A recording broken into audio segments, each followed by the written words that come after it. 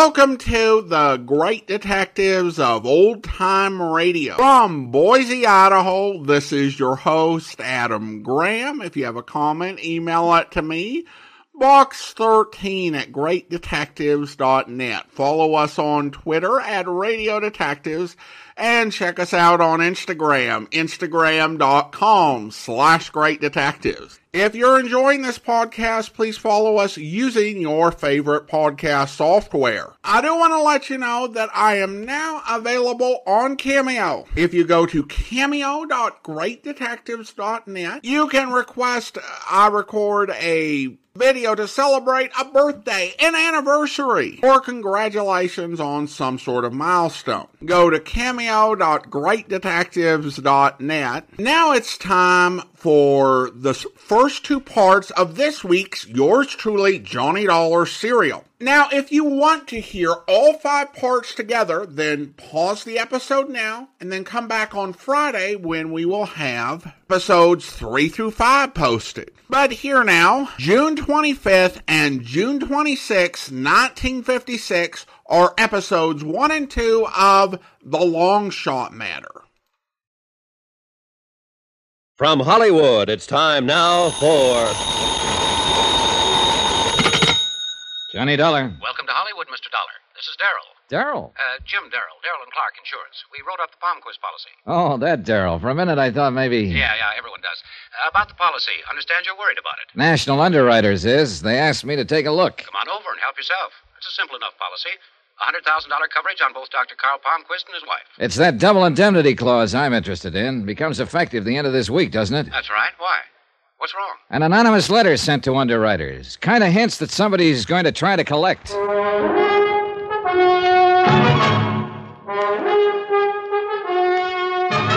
Tonight and every weekday night, Bob Bailey in the transcribed adventures of the man with the action-packed expense account, America's fabulous freelance insurance investigator. Yours truly, Johnny Dollar.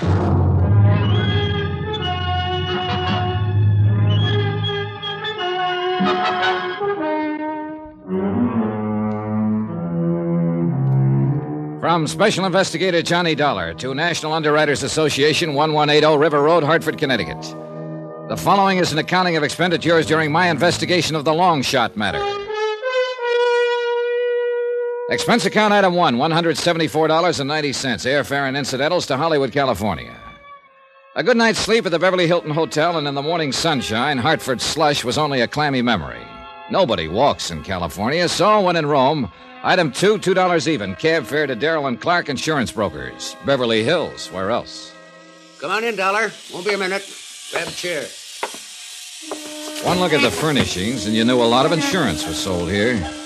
It takes a flock of premiums to pay for the really good modern, the long, clean, functional stuff. Impressive. Jim Darrell was even more so, and I'd have bet that 90% of his policyholders were women. He seemed to be doing 2 things at once, shaving and keeping track of passers-by in the street outside. I watched him glance quickly out the window for the 5th time, smile happily, then make a check mark on a desk pad. I give up. What is it? Electric shaver. I mean the bit outside the window. Oh, it's this year's version of counting license plates. You playing alone? With Clark, my partner. You see, he takes charcoal gray suits and I take Bermuda shorts. Based on strictly how many pass the window. The other side of the street doesn't count. Loser buys lunch. Where's Clark? Seeing a prospect. We play on the honor system. Yeah. Mr. Darrell. There, that's better. Yeah, Palmquist policy, huh? You want to know about it? You sound reluctant. It's delicate. So is this letter. Look into Palmquist policy. You may have to pay off soon. Nice corny touch there. Letters from a magazine pasted on to form the message. Well, the style's a little old hat, but the meaning's clear enough. You want to fill me in? The Palmquist, Mr. Dollar? The last of one of our oldest families out here. Name, social position, money. They've got it all. That's why I'm not too impressed with this little, communique. You were telling me about the family. Palmquist's a doctor, an important one. 60-ish, to the manner born. Complete with iron gray hair and distinguished bearing. A, knows what he wants type of man. Has a tremendous practice and still finds time to go hunting about 2 months out of every year. And his wife? Invalid, confined to the house. A huge house, by the way, out near the beach. And there's a son, Eric, 25, who lives with them. That's the family. About the policy, Darrell. Simple enough. $100,000 straight coverage on both Dr. Palmquist and his wife. And the beneficiaries? Only one, the son, Eric. For both? For both. That's a pretty pointed grunt. Why not? I was thinking of the double indemnity clause that'll be effective in a few days. That's what I thought you were thinking. Well, let me have a couple of addresses, will you? The house at the beach and Palmquist's office. Sure. The office is only a few blocks from here. And, Dollar, please be tactful, will you? Those premiums, they're so lovely. Well, the way to make sure they keep coming is to keep people healthy. Yeah, I guess you have some... Hey, what do you know? Another one. What? Bermuda shorts. Oh. That puts me 3 up. Clark's going to scream like an eagle when he pays that lunch check. Today we eat at Romanoff's. I walked the 4 or 5 blocks to Dr. Carl Palmquist's office. It was easy to find. You just look for the most expensive building in the most expensive part of Beverly Hills, or as the natives sometimes call it, Lootville. As I turned into the entrance, a young executive type brushed past me on the street. Suit? Charcoal gray. I hoped he wouldn't pass Daryl's window. Dr. Palmquist's office was all it should be. Tasteful, quietly lush, the kind of place that made you wonder why he didn't live right there. The nurse who came forward did nothing to destroy the thought. Blonde, complete with doe eyes, retrosé nose, and a figure that floated. Great medicine for the sick. May I help you?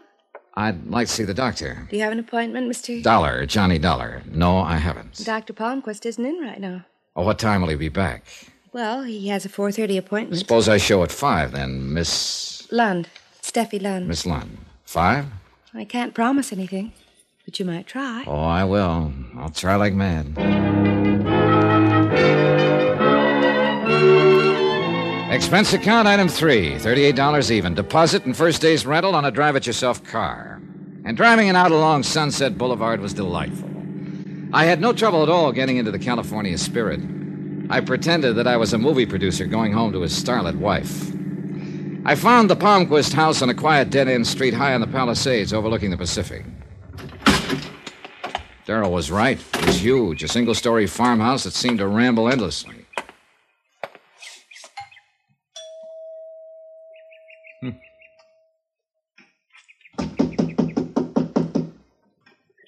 Well, it was a long way to come for nothing. I walked around the side of the house. Nobody tried to stop me. I moved through an open breezeway and wished that somebody had, because suddenly I felt like an intruder. Because of the woman sitting in the wheelchair, staring vacantly down at the swimming pool that sparkled in the sunlight. Because of the way she poured a drink from the bottle beside her without ever looking at it. Because of the way she held the glass, as though she wanted you to believe it was sarsaparilla tea, not whiskey. It isn't really medicine, you know. I only pretend that it is. Yeah, sure. Look, I didn't mean to barge in like this. Mrs. Palmquist? Victor says it's disgusting. Calls it a sign of weakness. Do you feel that way, young man? Well, nobody does anything without a reason. My name is Dollar, Mrs. Palmquist, and, well, I'd like to talk to you for a little while, if you feel up to it. Weakness. Oh, I'm sorry. Well, it's... Very sorry. Victor wouldn't like that either. Would you mind wheeling me into the house, young man? I'm very tired. Oh, yeah, sure thing. You just relax. She leaned back in the chair and closed her eyes. She wasn't sleeping, just somewhere off in thoughts of her own. I pushed the chair toward the house as gently as I could.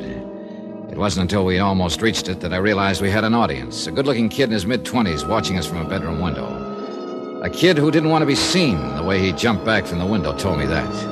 It was getting pretty weird out.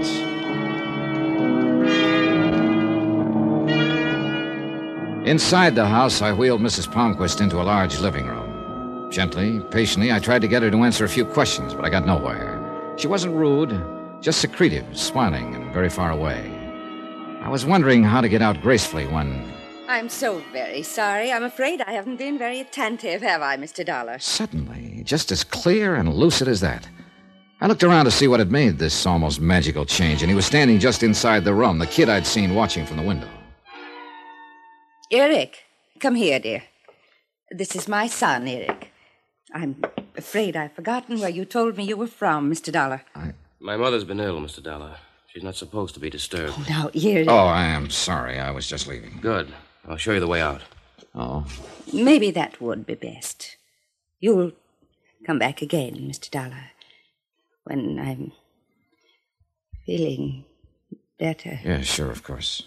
Please make it soon.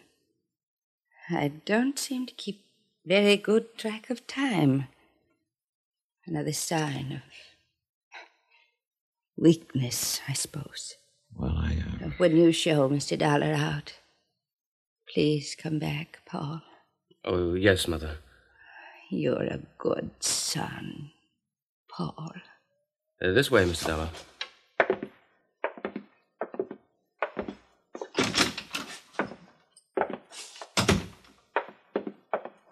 What do you want here? You can see she isn't well. Yeah. It didn't take you long to go from Eric to Paul, did it? She is not insane. You hear, Mr. Dollar? I didn't say she was. Now, why did she call you Paul? Paul was my older brother. He died 3 years ago. That's part of why she's like she is. A small part. Oh, I'm sorry. Nobody's asking you to be. Just don't come back here.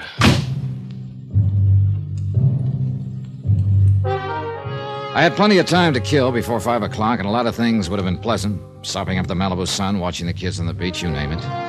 But instead, I settled for a visit with an old friend, Lieutenant Berry, homicide. I wasn't just being social. Pretty sneaky, as a matter of fact. The anonymous note which underwriters had received intrigued Berry, and he promised to have it gone over by the police lab.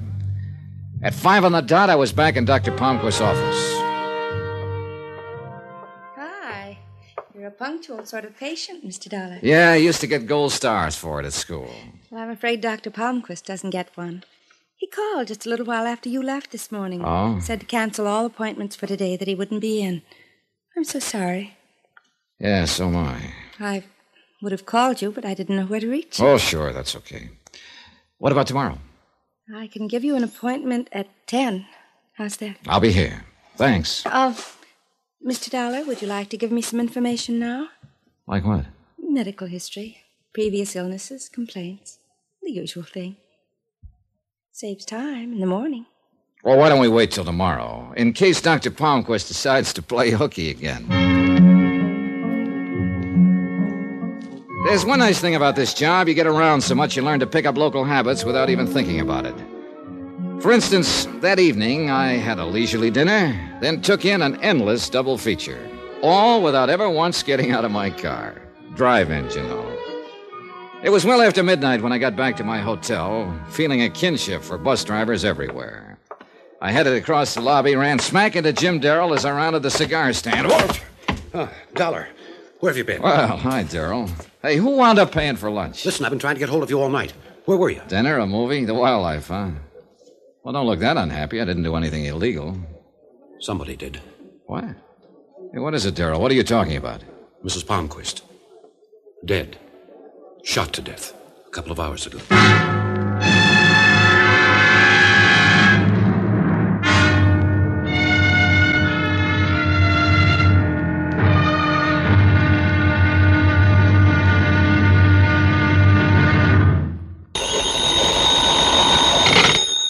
Johnny Dollar. Johnny, Lieutenant Berry, homicide. Got messages from you 3 inches thick. Yeah, been trying to get hold of you all morning. Well, it hasn't exactly been a social tea around here, you know. What with the murder of Dr. Palmquist's wife. Can I come down there to headquarters? Come ahead, and if you're a good boy, I'll introduce you to the man who did the killing. What? Of course, he denies it completely. Who wouldn't? But will you hear his story? It's a wild one. Hold it. You're way ahead of me. You're saying you've got the killer there? That's what I'm saying. Well, who is he? You wouldn't know him. Nobody seems to. Make a little sense, will you, Lieutenant? Look, you coming down or not? Right now.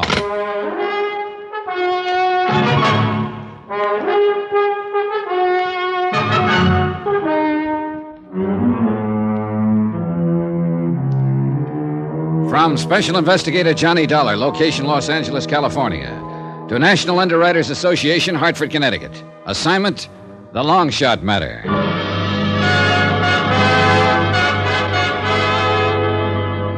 Los Angeles traffic being what it is, there was plenty of time to think on the way to Berry's office. But think about what? An unsigned warning that someone was going to collect on a $100,000 policy? A frail, defeated woman who wasn't going to have to worry about weakness anymore. There was an awful lot to find out before this whole thing could begin to make sense. That was pretty obvious. The man I was going to see was anything but obvious. Big and round, he was like a fat Cupid doll with a gun. You always had the feeling his round little eyes were dreaming past you, seeing an island where there was no jail cells. A lot of cons had made that mistake, found out too late that Barry was as sharp as any homicide cop alive. Life is like that, huh, Johnny? Yesterday your visit was social, today it's business. Yeah, just one dead woman can make a lot of difference. Sit down. Like I said, I'm way behind you. How did it happen? When? Sit down. I can't talk when you're standing. Okay. Santa Monica substation got the call about 9 last night from Dr. Palmquist. He was real excited, said he was holding a rifle on a prowler who'd come in and shot and killed his wife. So we got out there fast. Wait a minute. Did the doctor know? Let me tell it my way, huh? Okay. We found Mrs. Palmquist dead on the living room floor, and the doctor's still holding this guy at rifle point. 38 Colt lay in a corner with nobody paying much attention to it. Ballistic says it's the murder weapon, all right. What's the doctor's story? Says he was out on a house call, got home a couple of minutes before 9. On the way to the front door, he glanced through the living room window, saw this prowler holding a gun on Mrs. Palmquist. The doctor got into the house quietly and was sneaking up from behind when the prowler heard him and got rattled. The prowler fired and killed the woman just as the doc brought a paperweight down on his head. Nice, huh? A little out of left field. Funny, I always thought prowlers and gunmen are two different things. Nothing says it can't happen, and the evidence says it did. What does that mean? That this is one prowler who's sewn up tight, because everything checks out. The 38 is his prints are on it. Lab found the lock he forced to get in. What else you want, a moving picture? Well, don't get mad. I'm just asking. Now, that house call the doctor was out on. I'm a stranger in town, but isn't that kind of a late hour to see a patient, unless it's a real emergency? Not when they look like this one. Oh? I checked with her this morning. She could make me go to medical school right now, even at this age. Nice, huh? Put it this way. Her first name ought to be Marilyn. Well, that's pretty clear. Who is she? A Mrs. Laura Considine. 35, widow, money, and everyone should look like that. She been Dr. Palmquist's patient long? 3 or 4 years, and she backs up the story of the house call completely. You sold? I want to know about the prowler. Who is he? Ex-con, drifter, 57 years old, got a record that goes way back. What kind of record? I was afraid you'd ask, because that's the fly in the ointment.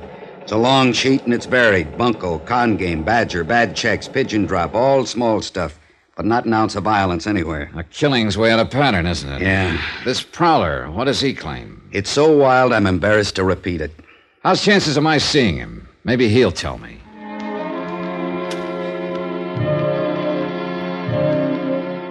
Barry took me upstairs to what they call the hotshot section. A very exclusive floor, this one, because the cells hold only prisoners suspected of the big rap, murder. And you know something? I never heard a place like this, but what an old fallacy comes bouncing back into my mind. That bit about being able to tell a man's character by looking at him. What does a murderer look like? Go ahead, put yourself out on that limb, but don't drag me out there with you. Because the man sitting quietly in cell 8A looked about as hard and dangerous as a Victorian antimacassar. Lonnie Miller, prowler and murder suspect. Lonnie Miller, gray-haired, tall and slim, a man with good straight bearing even while he sat. Yet with a delicacy about him. Or maybe it was just the natural good manners of the born con man. I didn't know. Yell when you want out, Johnny. Yeah. I'm not going to change the story. I'll tell it again, but it'll be the same. Is that what you want, officer? I'm not the police, Miller. My name is Dollar. I'm an insurance investigator. It's a little late for me to buy insurance, isn't it? Miller, you don't have to talk to me if you don't want to, but you'd be helping yourself if you told me the truth. They didn't believe me, not one word. Why would you? Our jobs are different. My interest is in the insurance angle. Did you kill Mrs. Palmquist? I'm nearly 60, mister, and I've done everything in the book, almost everything. But I never killed. Never. I can't make them see that. Yeah, I know. Told them 100 times, word for word, step by step. They just sit and look at me. Well, what do I have to do to make them believe I didn't do it? From what I hear, they've got an awful lot of evidence that says you did. You too, huh? Go away, mister. You may be a little different kind of cop, but you're talking like all the others. You're thinking like them. Let me alone. You haven't got much chance, Miller, if that's your only answer to evidence. Evidence. I know all about that stuff. You can buy it and sell it, manufacture it, make it stand up and do tricks. The cops... Miller, you're talking through your hat. You've been the route. Do you know one case where the police ever manufactured evidence? And I don't mean con talk. I mean one you actually know of. Oh, what's the difference? Look, why don't you tell me about it? Think you could listen without sneering? Nobody else can. Try me, huh? Now, how did you get into this? I just finished doing time in San Diego. Been hitchhiking my way up from there. 4 nights ago, a truck let me off on the Pacific Coast Highway, about 15 miles south of L.A. A few minutes later, a man in a big cab gave me a lift. Nice enough fella. A little nosy about where I was from, where I was going, things like that. But nice. Yeah, go on. After about 5 minutes, he decided we needed coffee, so we stopped at a little tacos joint. 10 minutes later, we were back on the road. After about 2 miles, he said it felt like we had a flat, so we stopped. It was a flat, all right, left rear. So? Well, he had given me the lift. The least I could do was to change his tire, so I did it. He was real friendly the rest of the way. Told me to stick around town and he'd see I got a job. He gave me a 20. Told me where to get a room and said to wait for him to phone. He said his name was Carter. You do what he said? Last night he called me. Said to be at his house at 9 sharp to meet a man who had a job for me, an address in the Palisades. Well, go on. The house was dark when I got there, so I rang the bell. Someone opened the door. I took 1 step inside and got hit on the head. Next thing I know, I'm coming to on the living room floor. There's a dead woman a few feet away, and my friend Carter is holding a rifle at my head, threatening to blow it off if I move. Only when the cops got there, they didn't call him Carter, but Dr. Palmquist. Palmquist? Miller, do you realize what you're saying? I know. And every word of it's the truth. Now tell me this, mister. How do I get anyone to believe it?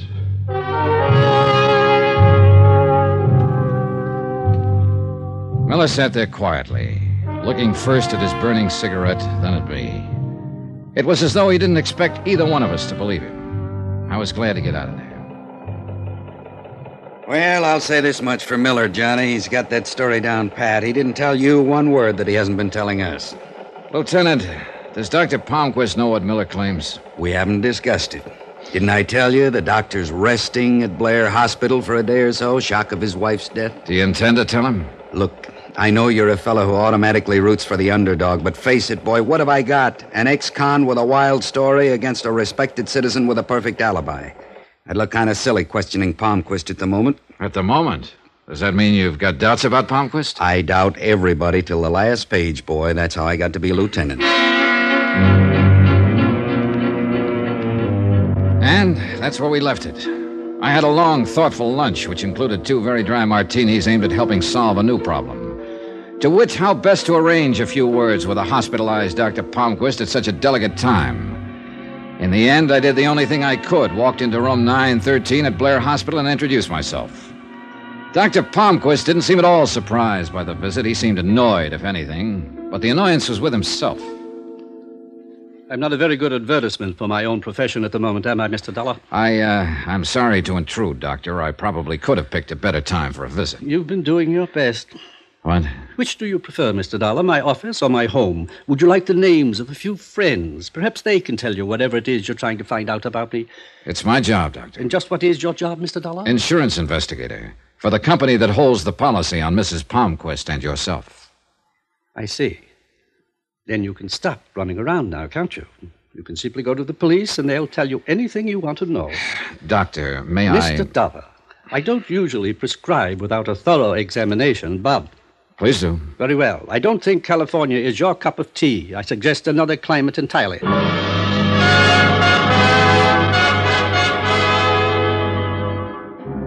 The visit was over. Palmquist lay back against the pillows, no longer interested, and I turned to leave. Just as I was reaching for the door, it opened, and one of the most beautiful women I'd ever seen started into the room. I think you have the wrong room, madam. For a moment, she just stood there, startled. Then, without a word, she turned and hurried out. But not before I'd gotten a good look at the large block initials on the purse she carried, LC. The 2 letters, plus the way she looked, made Laura Considine a pretty good bet. Nice twist, huh? The doctor is ill, and the patient comes to call. You can't trust anybody these days, can you?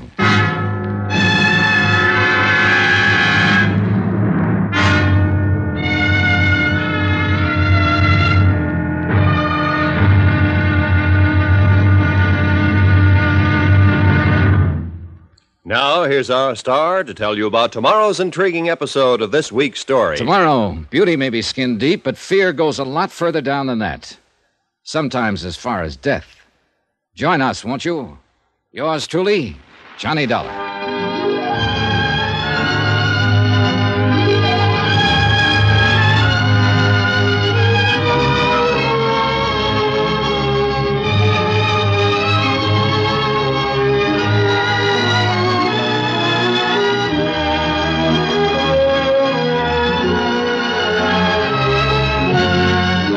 Yours truly, Johnny Dollar, starring Bob Bailey, is transcribed in Hollywood. Written by Tony Barrett, it is produced and directed by Jack Johnstone. Be sure to join us tomorrow night, same time and station, for the next exciting episode of Yours truly, Johnny Dollar. Roy Rowan speaking.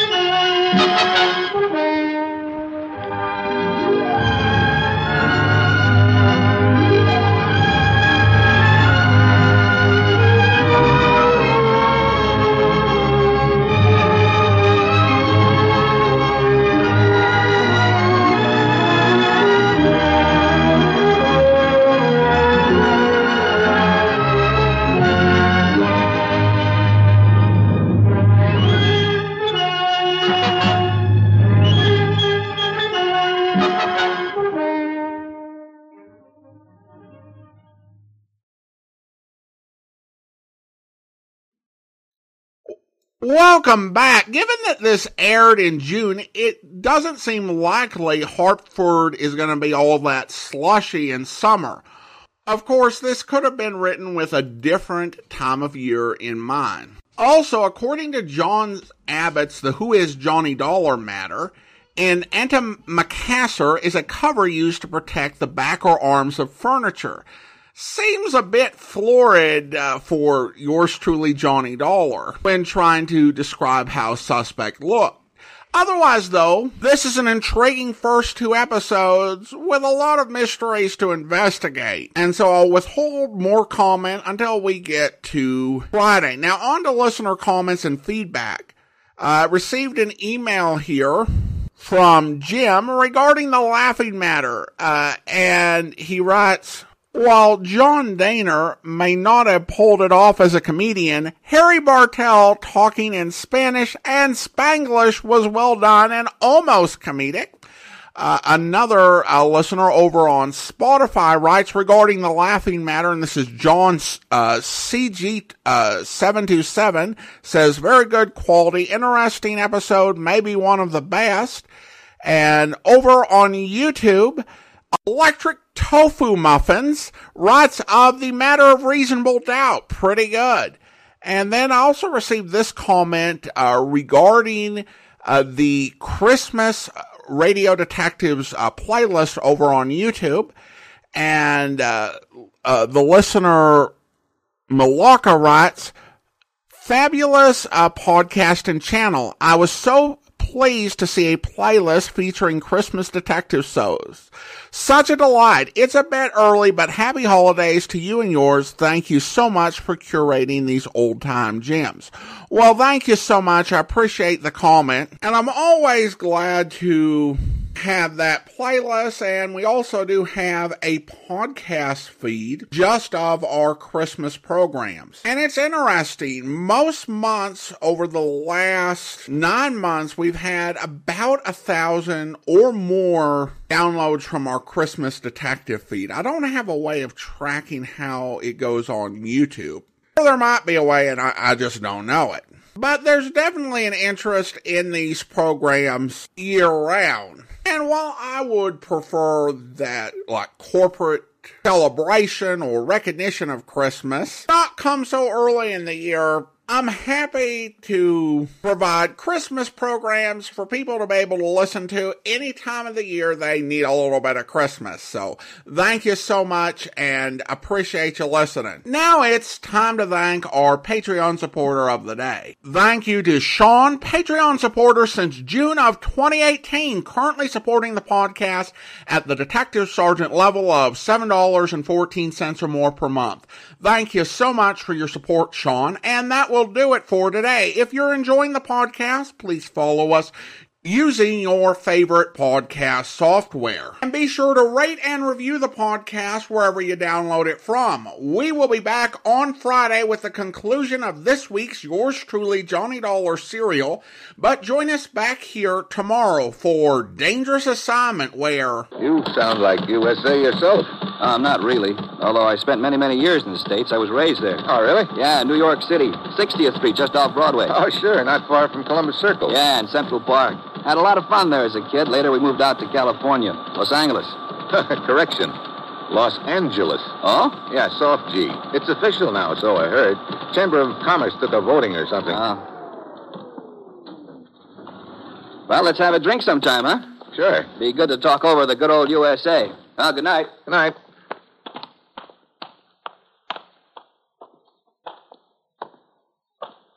I see you have met a friend. Yeah, he almost caught me listening at his door, Drobo.